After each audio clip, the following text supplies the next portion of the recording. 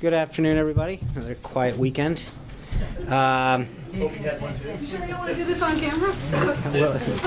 The President signed a new executive order this morning that continues to protect the nation from terrorist entry into the United States and a related presidential memorandum. As we've always maintained, the executive order was fully lawful in the first place. We would have won the related legal cases on the merits. But rather than leave America's security in limbo while the litigation dragged on, some estimates having that go up to potentially a year, the President acted to protect the national security by issuing a new executive order that addresses the court's concerns, some of which merely involve clarifying the intent of the original executive order. After reviewing the facts and in thorough consultation with the Cabinet, the President has concluded these actions are necessary to protect the United States from those who, unfortunately, wish to do us harm. Two areas that I want to highlight in the executive order.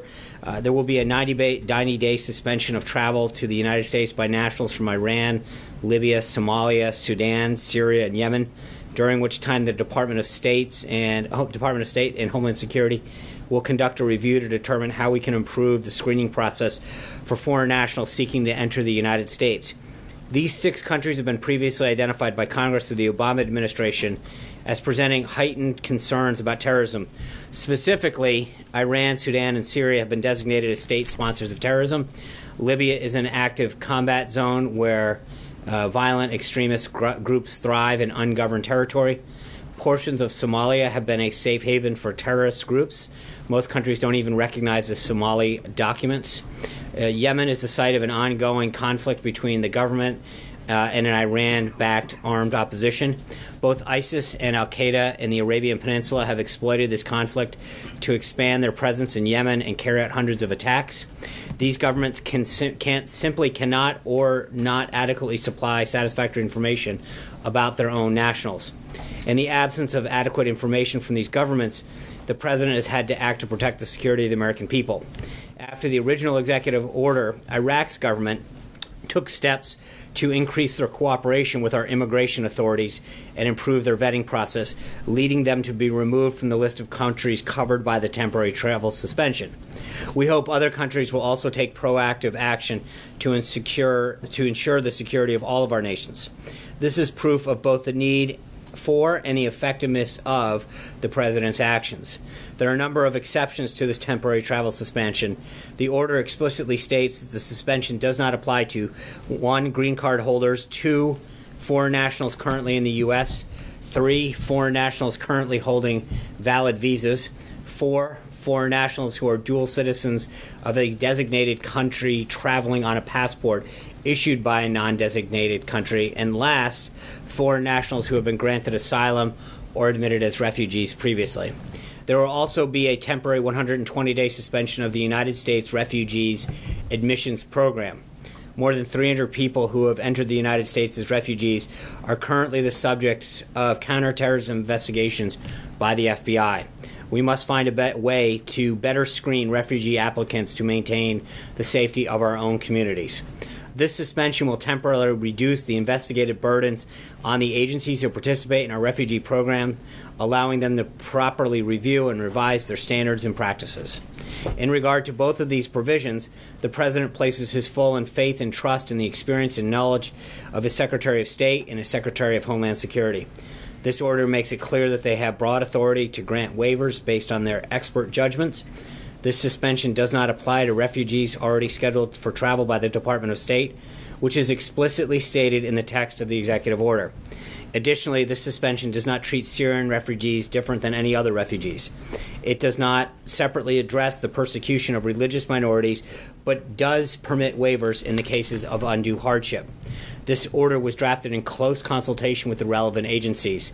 It also includes a delay effective date of March 16th, giving those involved in its enforcement even more time to facilitate an orderly rollout.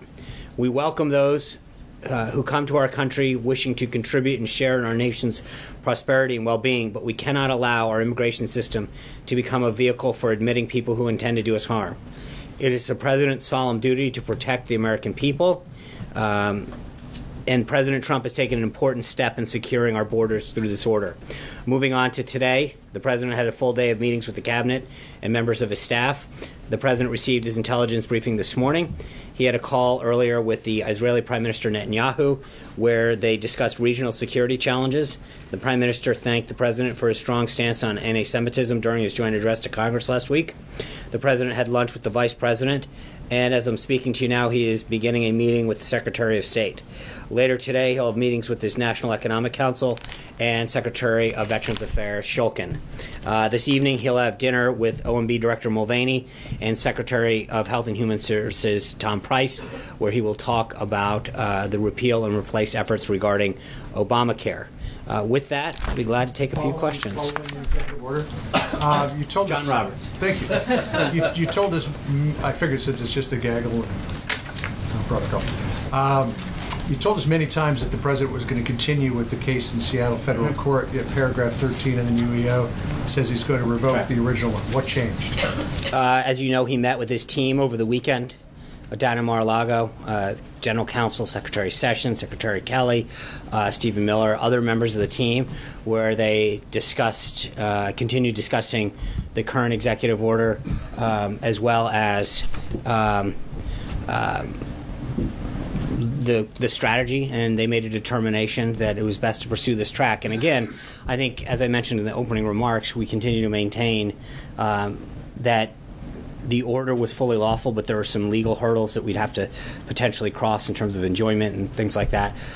So it was discussed with the president Saturday, and he made a decision that this is how he wanted to proceed going forward based on the advice and counsel of his team. DOJ has informed the Ninth Circuit of the existence of the new executive order. Will they move to dismiss the 48 cases that are facing that original order? That's a good question. I know that there's the issue of both the Ninth Circuit and then the other ones, and I'll have to get back to you on that. I don't know what posture they're going to take. So, we'll go forward. Margaret? I was just going to say, would you be able to let all of us? Oh, yeah, I'm sorry. Yeah, I'd be glad to let everybody know. I've got a question, too, but I can wait until he's finished. It's fine. Johnny, you know? Okay, see how much nicer this is? Margaret? Oh, thank you. Well, actually, I'd like to move away from this subject to the other subject. Sure. Is the president going to clarify what he meant when he accused President Obama and White House officials of doing wiretaps? Is that what he meant, or did he mean that he thinks there were wiretaps that the FBI authorized, and does he want to kind of like amend his previous statement? I think the statement that we issued yesterday, where President Donald J. Trump is requesting as part of their investigation into Russian activity, the Congressional Intelligence Committees exercise their oversight authority to determine whether executive branch investigative powers were abused in 2016. Neither the White House nor the president will comment further until such oversight is continued. He wants Congress to look into this.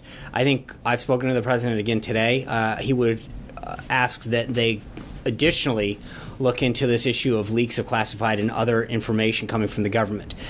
He believes that it undermines our national security, and that Congress, the intelligence communities in Congress, using their oversight authority, look into these pervasive leaks of national security, of classified information. So he would do that. I would note it's interesting that when you look at what former DNI Clapper said on Meet the Press when he was asked if there was any evidence that the Trump campaign was colluding with the Russian government while the Kremlin was working to influence the election, his quote was, "Not to my knowledge." I think we've continued to see people who have been briefed and are aware of these stories that have existed. Congressman Chairman Nunes of the Intelligence Committee, Tom Cotton of the Senate is on the Senate Intelligence Committee, Richard Burr, Marco Rubio, you name it, on and on and on, have said that the information that they've been provided, and this is, I get it, there's two separate issues here, but I think on the first one, you saw over and over again the continued comments by people who are in the know or have been in the know on that situation saying that there was no knowledge. Conversely, you saw former Attorney General Mukasey come out and talk about that it's pretty clear that there was some sort of surveillance or wiretaps that had to have existed. All that being said, I think that's why the president is asking Congress, the intelligence committees, to use their oversight authority to further understand what's in this. I'm sorry. I'm not sorry, but I know you have. Just before we move on. Okay, so for now, the president is not amending what he No. And Jim Comey, in the meantime, I guess wanted justice to knock it down. Again, I'll be honest with you. I have not seen anything aside from another report based on anonymous sources that actually happened. So aside from anonymous sources saying that a conversation happened, I'm not aware that occurred. I don't know that we're aware that occurred. And I frankly don't see anything on the record that show that actually occurred. So I just to be clear, I think, and this is one of the problems that I think occurred in the whole first set of stories.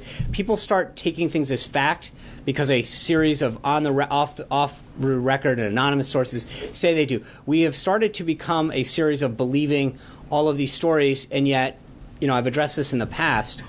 There's nothing there to substantiate. In fact, all of the people Clapper's comment, quote, "not to my knowledge," end quote. You saw Nunes, Rubio, all these senators and House members that have been briefed by the FBI coming out and saying, we have not seen anything either. At some point, I would ask people to take on-the-record sources and quotes as important as the countless numbers of anonymous off-the-record. Zeke. Oh, I'm sorry. There you are. I'm sorry. I just saw the top of a head. Hallie, I'm going to get you. Don't worry. I'm sorry. That was my bad. It's all right. So explain this to me then. Is you're talking about not using anonymous sources. What is then the sourcing for the president's tweet? Right. As I said, I think, look. Does he believe it's a FISA warrant? Is it some other? It could be FISA. It could be surveillance. There's no cameras. We can slow it down. I think he has made it clear that there's continued reports that have been out there. I'm not going to continue to. I think the president made it clear yesterday that he wants that he wants Congress to go in and look at this. I think there is substantial reporting out there from individuals and from sources. Okay, Sarah, you're not on camera. You don't need to jump in. We'll get to your question in turn. Hold on. The answer is that the president has made it clear he wants Congress to look into this. Okay, and we're encouraging the House and Senate Intelligence Committees to use their oversight capabilities and look into this. John Gizzi. Does he not know what kind of surveillance it was? Well, I think that there's no question that something happened. The question is it surveillance? Is it a wiretap or whatever? But there's been enough reporting that strongly suggests that something occurred. And I think that that's why what he has said yesterday is that he wants Congress to look into this. And I think that there's enough out there now that makes one wonder how some of this happened without the existence of surveillance. But when he published his tweet, right, did he know what all I'm telling, like I said, I'm going to put a pin in this and say the statement yesterday made it very clear that he wants House and Senate Intelligence Committee members to use their oversight authority to look into this situation. John Gizzi. Thank you, Sean. Has the president ever said there's hypocrisy and a double standard in the reporting of things, for example, about alleged Russian involvement in U.S. elections, and then on the other hand, relatively little attention paid to the leaking of conversations with world leaders that are classified? And does the leaking of his conversations with world leaders bother him and make him want to investigate that as well? Well, that's why, I think he is very concerned about that. There is obviously information that affects national security that has been leaked out that concerns him. I think when you've seen some of the leader calls being leaked out that are sort of congratulatory or not necessarily dealing with state secrets or national security, that's one thing to see him out. But it gives you pause and concern to realize that if you're talking about something of national security, of something that affects two of our different economies or countries, that whether it's China or North Korea, whether you're actually talking to them or talking about them with another leader, that there's obviously concern that those calls are getting leaked out. And I think that's why the president is also now asking Congress to additionally use its oversight authorities to also look at those leaks and wonder why that's happening.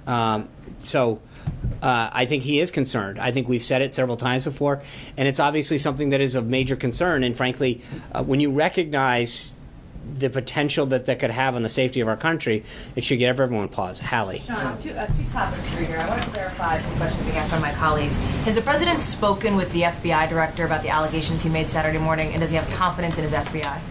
To the best of my knowledge, I'm almost 100% certain that he has not, but I've not specifically asked him. I'm not aware that that occurred. Obviously, I'd be glad to get back, but I've not known that that existed. So I'm giving myself the ability to get back to you on this. But I'm not, and all of you, we're making a list, but I'm not aware that that actually happened. So, And the confidence question, does he have confidence in his director?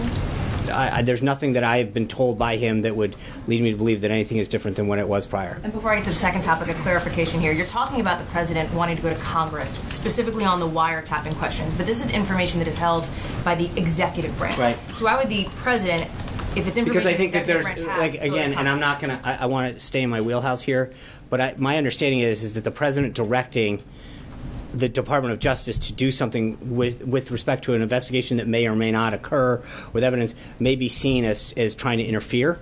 And I think that we're trying to do this in the proper way. And that's Tweets that sort of saying that this information exists. that doesn't interfere with an investigation. So, Okay. Zeke. The I'm second sorry. topic was actually on the immigration executive order. Hey. The president back in January tweeted about a 1-week delay on the travel ban would have let bad dudes enter the Right. country. This particular revised order doesn't go into effect for Right. another 10 days. To the 16th. So what changed? How does that I think- undercut your argument that the nation was at risk? Well, I mean, I would argue that the court kind of undercut our argument by not reading the U.S. Code the way it's intended to. But I think we lost the element of surprise way back when we said we were going to issue a second executive order. That's what it was about, the element of surprise. Oh, absolutely. I mean, I think we said at the beginning, the whole reason that we did it in the way that we did was because if you started to telegraph it, but I think that when we started talking about a second executive order a couple weeks back, I think that generally took away, whether it was done on Friday or Sunday or Monday, wouldn't have mattered. I mean, people have been able to, we have telegraphed what we're doing for the last couple weeks. We took that away, and the president, as you've seen, has been very methodical about making sure we've talked about this for the last week, talking about implementing it correctly. And I think Saturday night, if you saw the group of individuals who was down in Florida sitting with them, this is part of that implementation process that we've been talking about, that we were continuing to tweak it, continue to get it ready to speed, overcome a lot of issues and concerns that had to get added in or out, and make sure that the government was properly read it. But make no mistake, we lost the element of surprise back when the court enjoined this in the Ninth Circuit, and then we had to go back to the drawing board, and we talked about doing a second order. That was the intent of it the entire time. You lose that back then. Zeke. This is going back to the previous topic. The president calling for Congress to investigate these specific issues. Does that mean that the president is willing or is committing now to accepting the conclusions of these congressional investigations, no matter what they say on anything? So because he's now calling for this investigation, he is now committing to accept the outcome. Well, I don't think you would ever just blanketly say I'm going to accept any outcome. That doesn't matter what it is. You can go to court, and it doesn't mean that if you get found guilty or innocent that you're accepting the outcome. It means that you're agreeing that that's a legitimate. But I think we're going to let Congress work its will. I think that if we have a problem with one of the conclusions, we'll let it be known.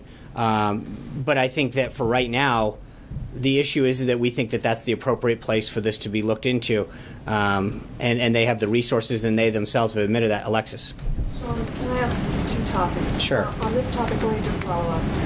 If members of Congress pursue an investigation that looks into surveillance in the way the president would like them to, and he believes that that surveillance is potentially against the law, they would make recommendations to the executive branch to pursue and prosecute anyone responsible for that. So their recommendations would come back to the Justice Department. So to ask the question again, would the president accept the recommendations of the legislative branch that potentially laws were broken and that those accusations should come back to the Justice Department to investigate? I think it's hard to prejudge what they're doing. Obviously, the reason that he's asking the House and Senate Intelligence Committee to go through this is because he thinks that they are the appropriate venues, they have the appropriate staff to look at them, and I think it's an appropriate way of having that separation of powers, if you will, where it's not asking directing the Department of Justice to do something that they may or may not be the ones conducting. But again, the reason I don't want to give a blanket statement, Alexis, isn't because I'm trying to prejudge it, but I think that depending on a lot of things, you don't want to say we're going to accept every single thing they do. I think we definitely will have a lot of respect for what they do and what they look into. But I think to blanketly accept, just say we're going to accept anything they say or do, might be a bit premature and not exactly the way to go. And I have a healthcare question, but Okay. before I do that, it was reported that the president was interested in having the White House counsel pursue information that would help support the president's argument that he may have been under surveillance. Is it the case that the president has indeed asked Don McGahn to continue doing that, or is he dropping No, that? Don McGahn was never asked. All Don McGahn was ever asked to do was to review what options, if any, were available. That's it. Just review internally and tell the president this is what's. But we made very clear to anyone who asked, and if you know Don and the team here, these are unbelievably talented lawyers. They're very skilled in understanding where the bounds are, and would understand that any type of interference would be such a. It was a internal review of what options, if any, were available to us. Full stop. And that was completed? That guidance was made available to the president. Okay, here's my healthcare question. Okay. It was also reported that the president's desire for speed with the administration's own Affordable Care Act replacement plan has kicked the ball to the OMB director rather than the HHS secretary to complete that work and get it out this week. Who is in charge of actually completing that? Is it more now in the ball court of OMB rather than HHS, or are they working together? How would you describe it, and is it still coming out this week? I believe it is coming. I have every intention that it comes out this week. But I think it's a joint effort. I think Secretary Price is obviously the lead. It's HHS, but Director Mulvaney, his time. I mean, they both served in the House. And were champions of budget issues. Obviously, there's a huge budgetary impact on that, and his understanding of the budget, his role here, and obviously his understanding of Congress makes Director Mulvaney a great partner. So it's not a question of, and this is the same issue that came up during the transition on trade. I think we have an unbelievably talented team. Everybody from Robert Lighthizer, when he gets confirmed as the U.S. Trade rep, you've got Wilbur Ross at Commerce, Peter Navarro here. It's not an either-or thing. It's I think bringing the best and the brightest together to get something through. Obamacare, repealing and replacing it with something that's more accessible, affordable, more innovative, is not something that just has to land in one person's hand. It can be covered, and I think they're great partners and great teammates. Yes. Yes, please. Thank you, Sean. I'm just wondering, when you said that it's pretty clear that there was some sort of intelligence or wiretaps and that's why we need to move forward with an investigation, is that based on people speaking on the record or anonymous sources? On the record. I think General Mukasey was very much on the record when he came to that conclusion. I think that I will leave it to Congress to further follow up on that. One if I may, sure. The president has yet to announce the vast majority of his sub-cabinet level nominations, such as ambassador to Japan. Does the White House have a long-term timeline for all the rest of these nominations? Yeah, I think that you should. There's a bunch of sub-cabinet individuals and ambassadorships that should be coming out very soon. One of the things that I think, I'm glad you kind of gave me an opportunity to touch on personnel. There's a report the other day that of the 1,927 positions, and someone went through. I think one of the things that people have to recognize is we talked about this a lot during the transition. We had about 600 members of these beachhead teams that went in under a special hiring process, that they're able to be there for 120 days. For the most part, most of those people transition into Schedule C positions. It's not a given. It is not a default, meaning, and I think we made it clear during the transition, it's not just if you showed up for the first 120 days, you get to stay, but sort of they were chosen specifically because of their understanding of the issue, their expertise, or their desire to serve in that particular capacity. And so we actually, when you actually look at the numbers, we are well ahead, if not on par with, we're well ahead of almost every modern administration. I think we're right on par with Obama 2008. But you think about it, of the 1,927 or so positions, we've got over 600 of those individuals. And most of whom so far are looking like they're fully going to convert to Schedule C, but they're performing the duties that would be done by a Schedule C. So when you look at the totality of what we're doing, we were well ahead on the cabinet. And again, one of the other things is, you've got Congress still holding up the cabinet getting appointed. And so I think there's a degree to which Senate Democrats, before we get a lot of stones thrown at us about where we are in the rest, they haven't even finished the job at hand of getting the full cabinet. John Decker. Thanks so much. Two questions on the executive order. With the first executive order, there was a lot of fanfare when the president signed that executive order in the Oval Office. Today, not so much. We didn't see the president, no cameras, no pool. Why didn't he want to show us him signing this new executive order? I tweeted a picture out. I mean, we know that's from today. Your picture. That's not independent. Okay, I know. I think there are three agencies that are dealing with. I think we went, to your point, we went through this. We talked about the courts issue. We talked about this ad nauseum. The president got asked about it over and over again. I think today was about the implementation of it. It was about having the three departments that are expressly named to implement this to talk about what they're doing to implement it. And I think they did a phenomenal job about it. And that's what we wanted to highlight today. Is the government getting it done, and the way that the Department of Justice, the Department of Homeland Security, and the Department of State were implementing the measures that the president laid forth. Again, if you think about it, the principles of the executive order remain the same.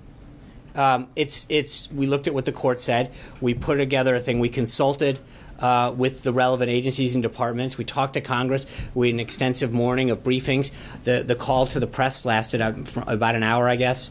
And so we made sure that everybody knew what we were doing. We sent them out to make sure that the American people could see what they were doing. And so, I just want to be clear that I think we did a phenomenal job of rolling it out and making sure the American people saw the faces of the departments that were instrumental in implementing it. Caitlin, I'm sorry, John, go ahead. The second one has to do with this idea of element of surprise. With the first executive order and also with this one, there's a 90-day temporary ban on residents entering this country from 6 predominantly Muslim countries. What's to stop a so-called bad dude from one of these countries from coming into the country on the 91st day or the 92nd day? Why 90 days? Doesn't that get rid of that element of surprise when you say? No, I think that but I thank you. That's actually an interesting question. I think part of it is that we feel confident that during that 90-day period, the processes could be put in place. Now, remember, there's two key things that are important. Number one is these 6 countries are the ones that we don't have the information currently that we feel comfortable in. And as I listed off why, I mean, there are some that literally are state sponsors of terror.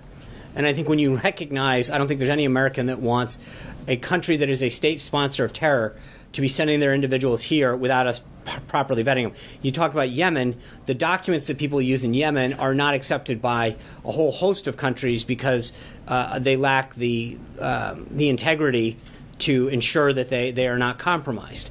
And I think that there is a big difference in that.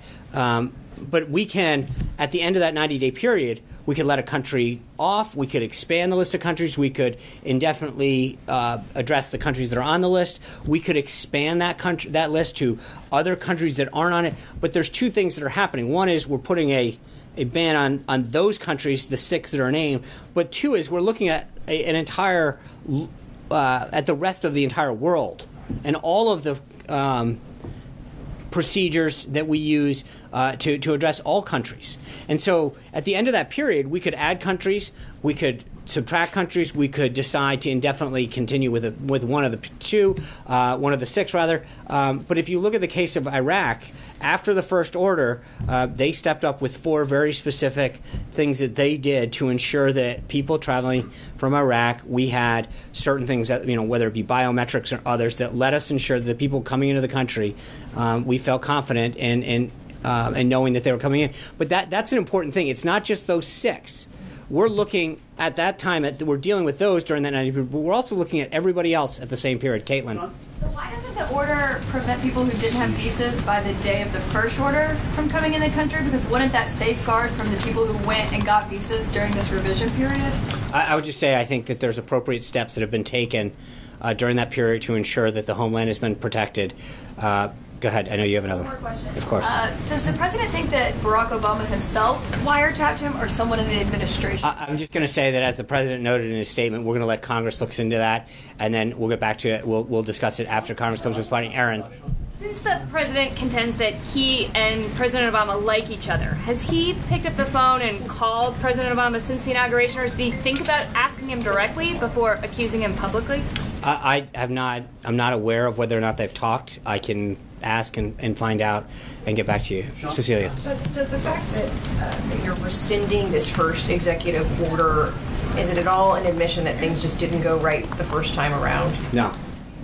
I think the first executive order we've made clear time and time again. I mean, you look at how the court adjudicated that, their facts were wrong.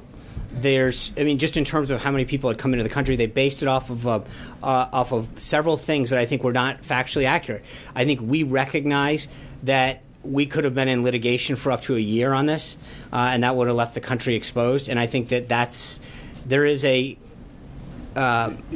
a goal here that we sought to achieve the first time that we have to maintain, but by no means we 100% maintain that the executive order as initially drafted is completely constitutional and legal, and that what we've done is to do the best of our ability based on what the courts.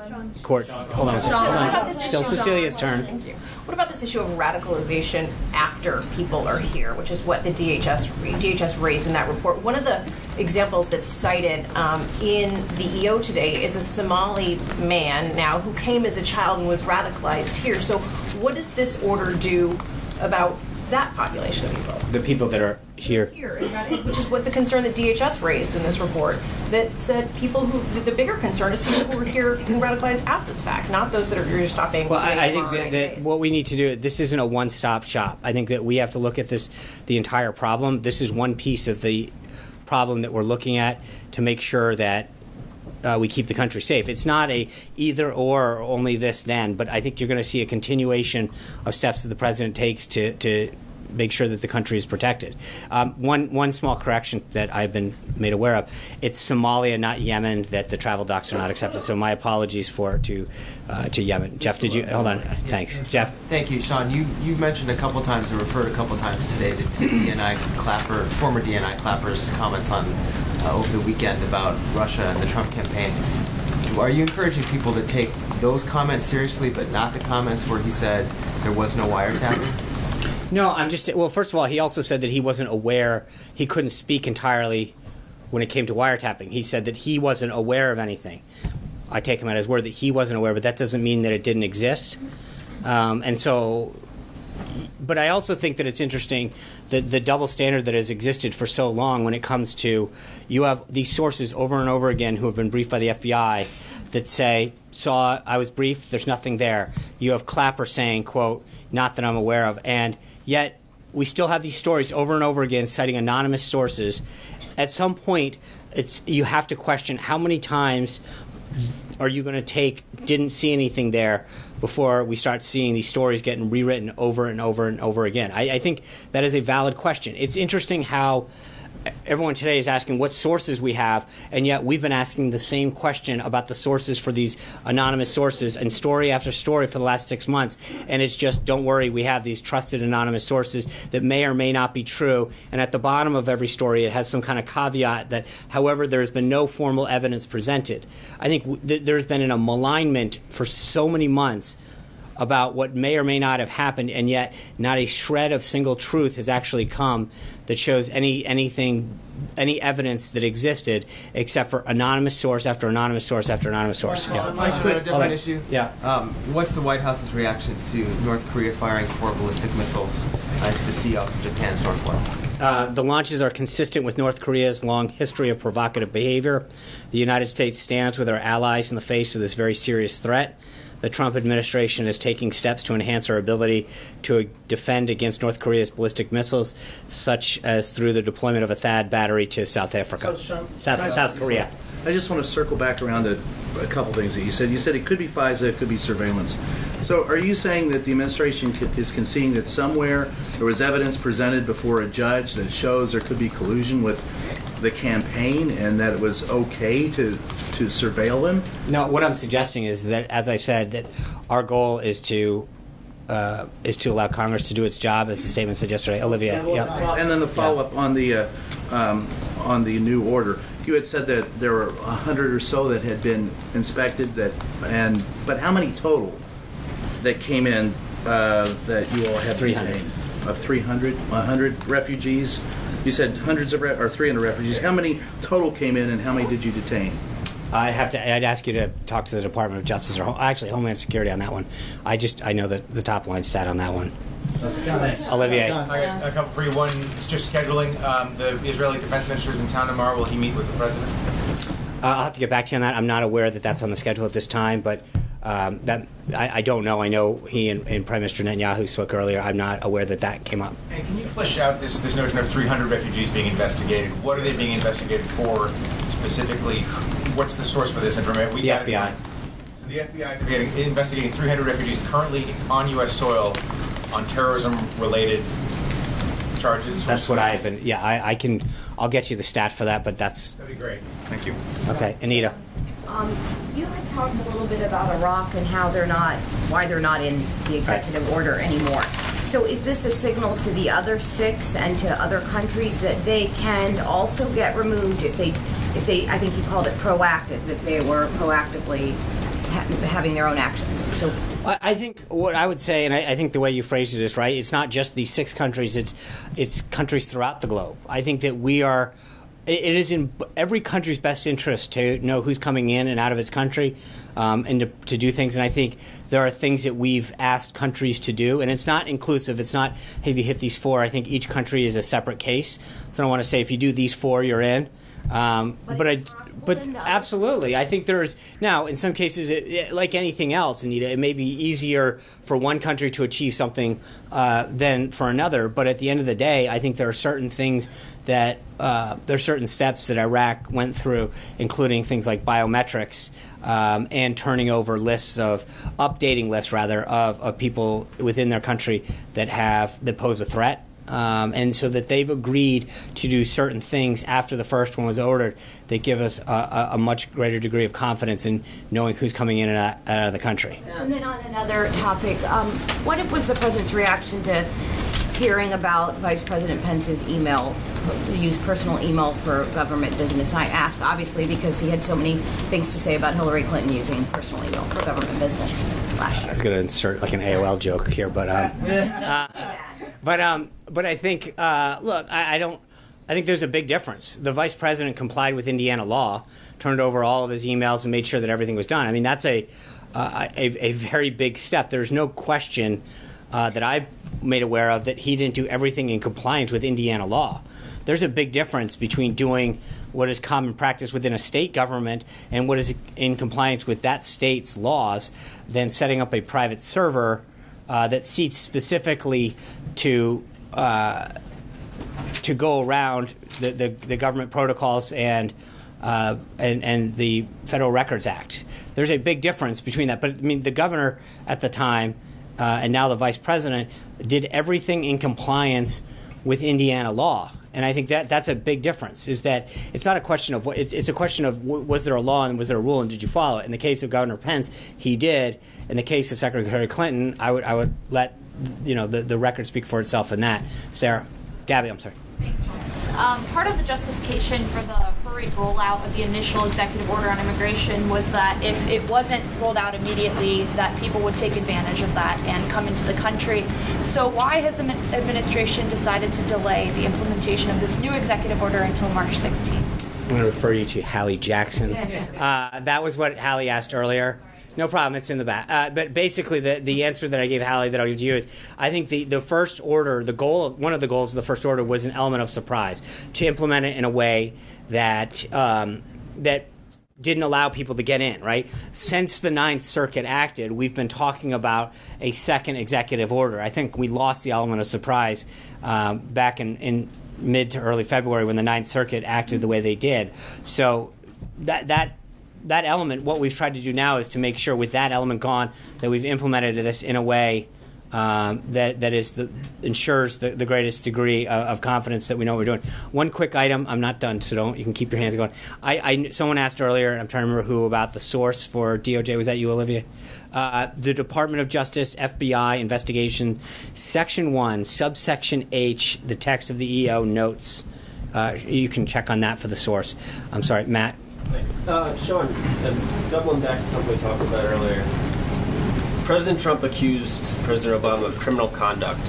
One, can you tell us what his source was for that accusation? And two, can you tell us unequivocally that he was basing that on more than a talk radio report and a Breitbart article about that talk radio report? I'm going to tell you that I've said it over and over again. I think the president made it very clear in the statement yesterday that he is not going to comment any further on this until Congress does. So maybe it was just based on the talk. I'm just going to say that the president made it very clear that based on numerous things, including, and I think there's a New York Times story on this, there's several sources that made this clear or brought this to light, but I'm not going to go into anything further, as the president noted, until this is resolved. Mara. I have two topics. One on the EO that maybe is coming later this week, an EO on the Obama administration's fuel economy standards. Are you going to have an EO reversing those, and will that also negate California's waiver? I don't see anything. I'll have to get back to you as my standard. I'm not so sure on the timing. I was just looking at my date. Okay. But I wouldn't get. I don't have anything to announce at the time. Is generally how I answer that, and I'm going to stick to it. But I have just one more question on the other topic. You said that you pointed rightly to Clapper's comments. Nothing that he knows of suggests there was any collusion between campaign and Russia. But he also said that he didn't know of any wiretap FISA order. Why are you willing to accept his? Well, that's what Jeff asked. Yeah. Well, I guess the thing I'm asking is the President of the United States has unilateral authority to declassify anything that he wants. He said in his tweet, "I just learned of this." So he obviously had some kind of evidence. Why not declassify it? I think that's, as I've made clear, there's a reason that we want Congress and the intelligence committees to do their job. In terms of making sure that there's a separation of powers, looking at it as if we. He's afraid it would look like interference. I think that, again, I'm just going to leave it at that. He thinks it's appropriate for Congress to do this instead of trying to point to his own Department of Justice. Ashley. Sean, wait. Hold on. We're going to wait our turn. Sean, it's Ashley's turn. Thank you. This morning, Kellyanne Conway went on Fox News and she said, he's the President of the United States. He has information and intelligence that the rest of us do not. So that seemed to be referring not to these news reports you're talking about, but to specific tangible evidence. So what can you tell us about what that evidence is, where it came from, and then secondly, if he has this evidence, why is he asking Congress to investigate? Well, I think the point that Kellyanne was making at the time is that the president, because he's president, gets access to NSC and other intelligence documents. I don't know. I haven't seen the exact transcript, so I can't. I appreciate that. Thank you. But I also haven't talked to Kellyanne about this, so I don't think you can do that part. But I don't, so I can't specifically respond to you in terms of what she was referring to, whether she was referring to the exact nature of his charge or whether, generally speaking, he is given information. But again, on all of this, I'm going to go back to this to the statement earlier that the president's goal right now is to make sure that the House and Senate can do this. Yes. Thank you, Sam.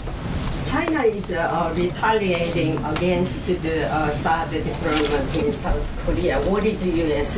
position? It's retaliating against what? Against the THAAD deployment in South Korea, THAAD battery. The THAAD battery? Yes. Yeah, I think we're going to work with South Korea. I mean, obviously, North Korea's missile launches present a danger to our friends down south, and I think, as I mentioned in our response, we're going to continue to work with the government of South Korea to address this thing. Did you press the I'm not at this point, huh?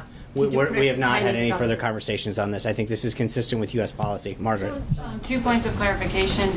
Did the president mean in any way to suggest that the FBI broke the law or any other intelligence agencies with this allegation of wiretapping?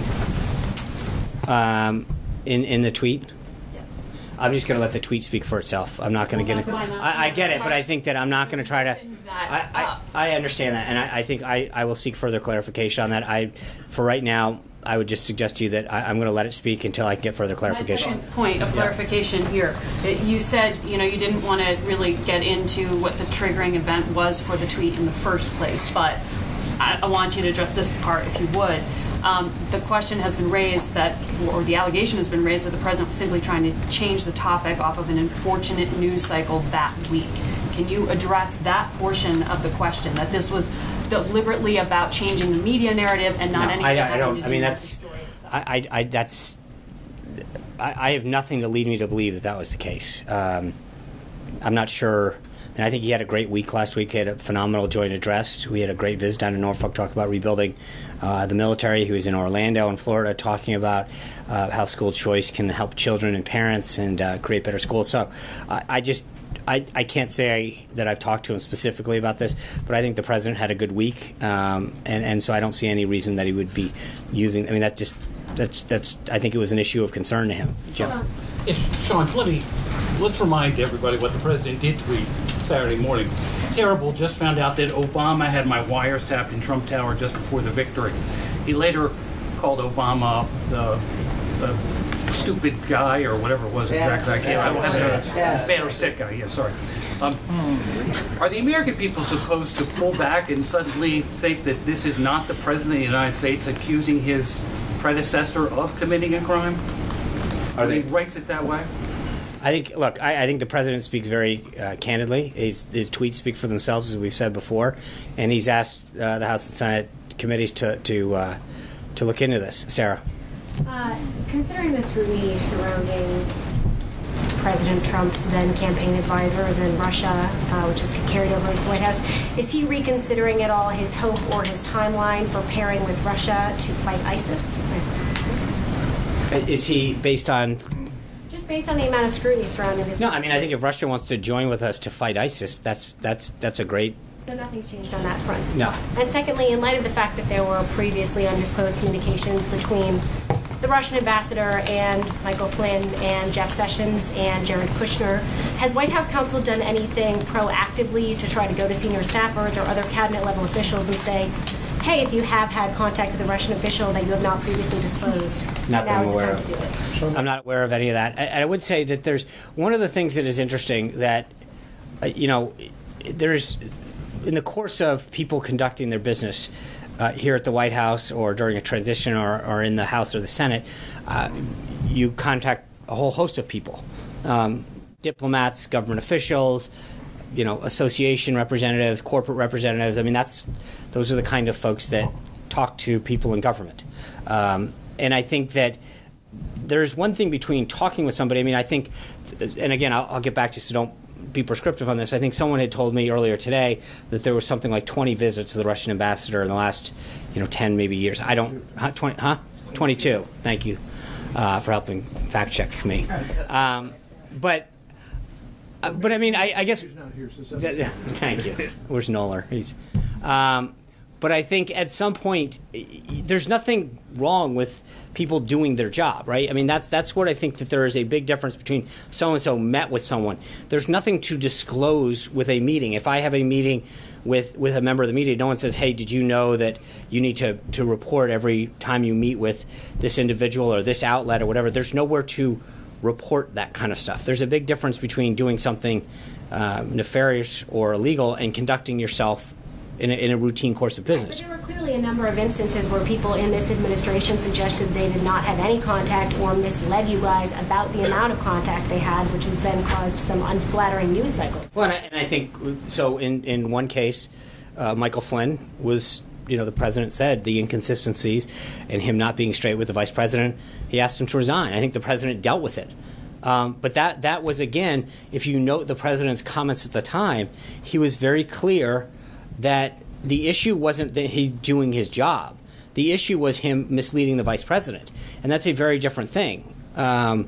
So he had no problem with him doing his job and contacting individuals that we were going to need to be in contact with during the administration. That's where I think there's a big difference between a lot of these stories saying, "Did you know that so and so did this?" Okay, that there's nothing wrong with people meeting with ambassadors or government officials or corporate representatives or members of the media. That's part of what we do in government.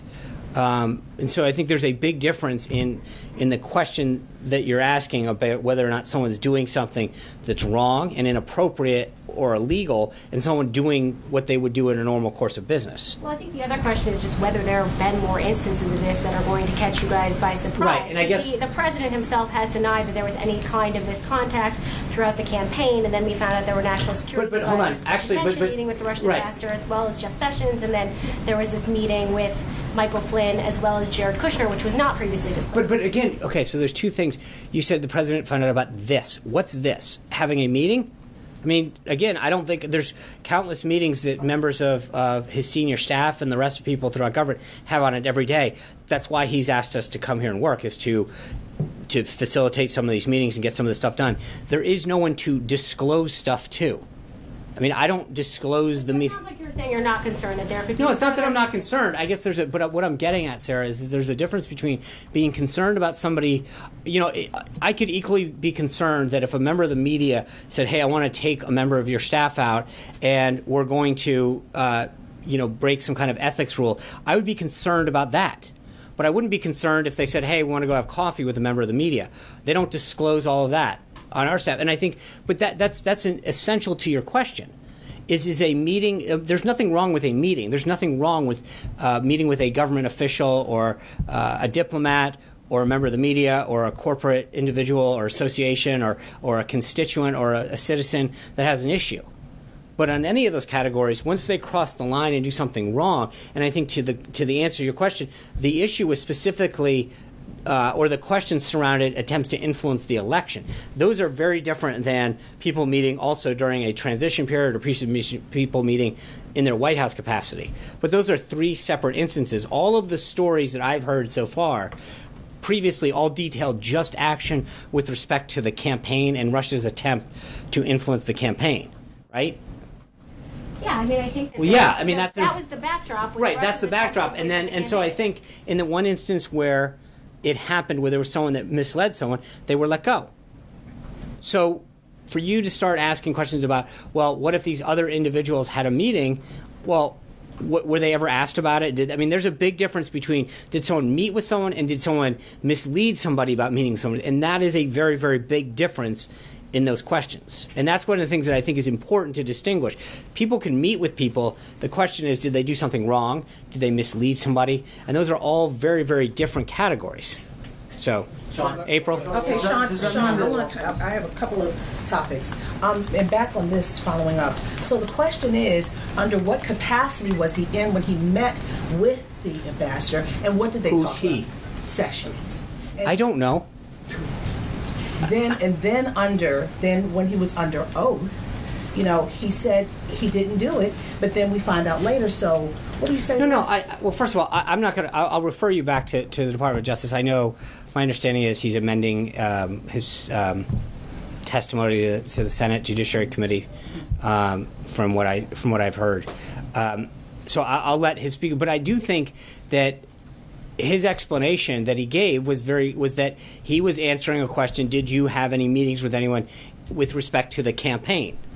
And I think in his mind it was very clear that I never met with anyone with respect to the campaign. I met with someone in my Senate office in my capacity as a United States Senator with Senate staff to discuss, foreign policy or whatever it was that he was discussing. I think the senator discussed this in his media conference last week, Thursday. So I guess the issue is with respect to what was talked about. I don't know. That's up to him. But I do think the way he described it was very clear that he believed he was answering Senator Franken's question with respect to activity involving the campaign and attempts to, as I said to Sarah, like this whole idea of influence the election. Meeting with an ambassador about an area of foreign policy in his Senate office with his Senate staff was clearly not a campaign event. Okay, so now on the leak issue, you're talking about Congress doing an investigation, but some of these leaks are coming from top officials, people who know insider information. What has the president said to his staff as it relates to the leaks in reference to trying to find out himself, not just from top level people? What has he said to people about the leaks, about trying to stop it or trying to find out what's happening? Well, I think the president made clear in his comments when he stood before you all a couple weeks ago that his main concern is national security. That's when he keeps talking about the leaks. His concern is the leaks that damage and undermine national security, the leaks that deal with classified and other information. That's what his main concern is, and I don't think that's not a White House issue. That is an issue that is beyond the White House. We're not. Other leaks don't matter, but the national. No. I think it's not that other leaks don't matter. I think his issue that he has talked about and his concern is the leaks that of national security. It's not that he's saying other leaks are okay, but I think the ones that threaten our public safety or potentially put our country in harm are the ones that he really cares about. Okay, Peter, okay. Question. I'm sorry. This president reached out to former President Obama several times when he was president. That's right. They started building something. There was a bridge. Now, some people in the camp, in the Obama camp, are considering these conversations about, or these tweets, crazy. And the question is now, with this divide between these two, and President Trump may need to one day reach back to former President Obama, how do you think that'll play out? Do you think that these two will never come back together again? Is this something he could have talked to him about before he went on Twitter? I mean, there's now a chasm. There's a divide that wasn't there a couple of weeks ago. Okay. Well, there was a divide during the campaign too. I don't think that. I think that, as you saw, the president has made it very clear. He said some things about the president. The president said stuff about the campaign. I think they came together for the good of the country, and in cases where they can come together for common good and to talk about what's in the country's best interest, they will. But I understand your point. I just think the president. Thank you. But I think that they'll be just fine. So go ahead. That's you. No. Oh, good. Yeah. Hi, John. Hi, Julie. You've been very patient. Yes, I have. Thanks. I think this is your first time. It is, yes. Well, welcome. See how pleasant this is? Let's turn the camera on. Not get called on my first time. 10 years ago, Bob Levinson disappeared in Iran, and I know the president talked about this a little bit on the campaign trail. Is there anything you can tell us about how the administration is approaching this case? Have they been in communication with his family, or any updates on that? I think we put out a statement from the NSC on Friday on this. Where's Victoria? I think we've been in communication with his family. I believe they were here we were in touch with them last week, and obviously we continue to hold out hope. But the administration has been in touch with his family. John, the call to Netanyahu, what prompted that? I don't know, Dave. I'll find out. I know it happened, and I got a little bit of a. As you might know, the Prime Minister is meeting later this week with Vladimir Putin. Did the President and Prime Minister talk about Syria at all? I don't know. I know that they had a discussion about regional threats, so I don't want to get ahead of this. David Jackson. Comey did tell people this weekend that President Obama did not order these wiretaps, and he did want the Justice Department to put out that statement. Does President Obama believe? Like I said, I am not. Wait, so... Does President Trump believe Comey when he says that President Obama did not authorize these wiretaps? My question is that I don't think that we've confirmed that Director Comey did say that. I'm not aware, aside from reading stories that cite anonymous sources saying that he said it. I'm not aware that actually happened. So that's the first issue that I think we need to resolve. Well, people we trust did tell us that it did. Well, with all due respect, not you, but I think that we've had a number of reports that I've seen about things that have occurred in the last 40 some odd days that actually didn't occur, but anonymous sources said they did. Peter Alexander. Sean, to be clear, you said earlier, as an on-the-record source for the president's wiretapping claims, you referred to the former Attorney General Michael Mukasey. I just want to ask you to clarify, if you could, because his public comments were on Sunday, a day after the president tweeted about this, and even in his public comments, he said that he based his information, quote, on news reports. Okay. But I'm just saying that he is. Someone asked me whether it is on the record comment, and that is on the record. But I was saying, was there you were being asked, was there an on the record comment in advance of the president's tweets to which he was basing his information? Did he have anything better than? I'm not. As I said before, I'm not going to get into the elements of that. I'm going to wait till the House and Senate. Understood. And separately, just on a past comment that the president had made about the suggestion that there were, or the claim, in fact, that there were 3 to 5 million people who voted illegally in this country. He made this claim more than a month ago. I just want to get a sense now on the update on any investigation into that and where it stands given the explosive nature of such a claim. I think we've touched on this, but he has asked Vice President Pence to lead a task force on this. We have. I'll get more for you on this. I know that there has been some discussion with some secretaries of state and others on some of this. I know you had that issue in Texas come last week, and I'm trying to remember the exact nature of it, but there has been now further evidence that people have voted illegally, and I think that one of the things that the task force is looking to do is to gather additional information, but it's still in the process of getting the task members named. Does the task force, I guess, exist yet? Or he's... Sure, yeah. I mean, the vice president has been talking to folks potentially to serve on it, and I know that several secretaries of state have expressed. He hasn't convened yet, but he's been talking to folks about it. That's correct. John, two subjects here following up on the wiretap question. Stepping away from what the president knew and what was the basis of his tweets, how appropriate is it for a president to make an explosive charge as fact and then send you folks out to step away and say this maybe happened and we should investigate it? Well, again, I think there's two things. One is the president's tweets speak for themselves. It's not. We're making that very clear. No, hold on. And I think the president's been very clear, as we've stated, that I think there's enough there that we want the House and Senate Intelligence to use the resources they do to make sure that they look into this matter. I mean, there's some. Anyway, I do not want to get ahead of where they may go with this or what they may look at, but I'm going to leave it to them. If we start down the rabbit hole of discussing some of this stuff, I think that we end up in a very difficult place. I look forward to seeing you guys tomorrow. Can you if you can bring your cameras? We'll bring. Housekeeping-wise, you said there would be some clarification on a number of questions you provided all of us. Are you going to do that today through the pool? Yeah, I mean, I think we can try to do that through the pool. Okay. We'll write everything that we generally write down everything and try to either get back to the reporter. So I will have the team get it out via the pool. Will we be hearing from the president this week since we didn't today? I'm sure at some point we'll either do something that a photo spray or something. I think that we have a pretty good track record of making the president available to folks. What's unusual? Tonight. It's Monday. Yeah, but you see, everything is closed. Normally we have a photo.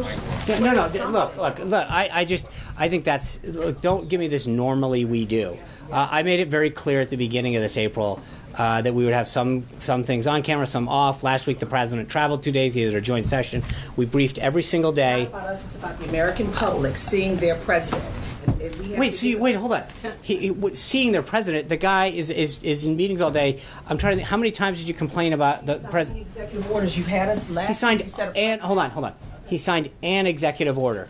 Please don't. I mean, this is a president. When it comes to accessibility and allowing the press access, I think I've heard from several of you.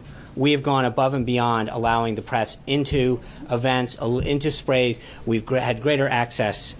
So, with all due respect, I mean, that's not been the case. We have one day out of the last 41, or 40, whatever it's been, but I think this president has been extremely accessible, extremely transparent as far as he signed an executive order this morning that we then put all 3 cabinet secretaries that were relevant to implement this out. So, I'll be out tomorrow. I think we have an opportunity.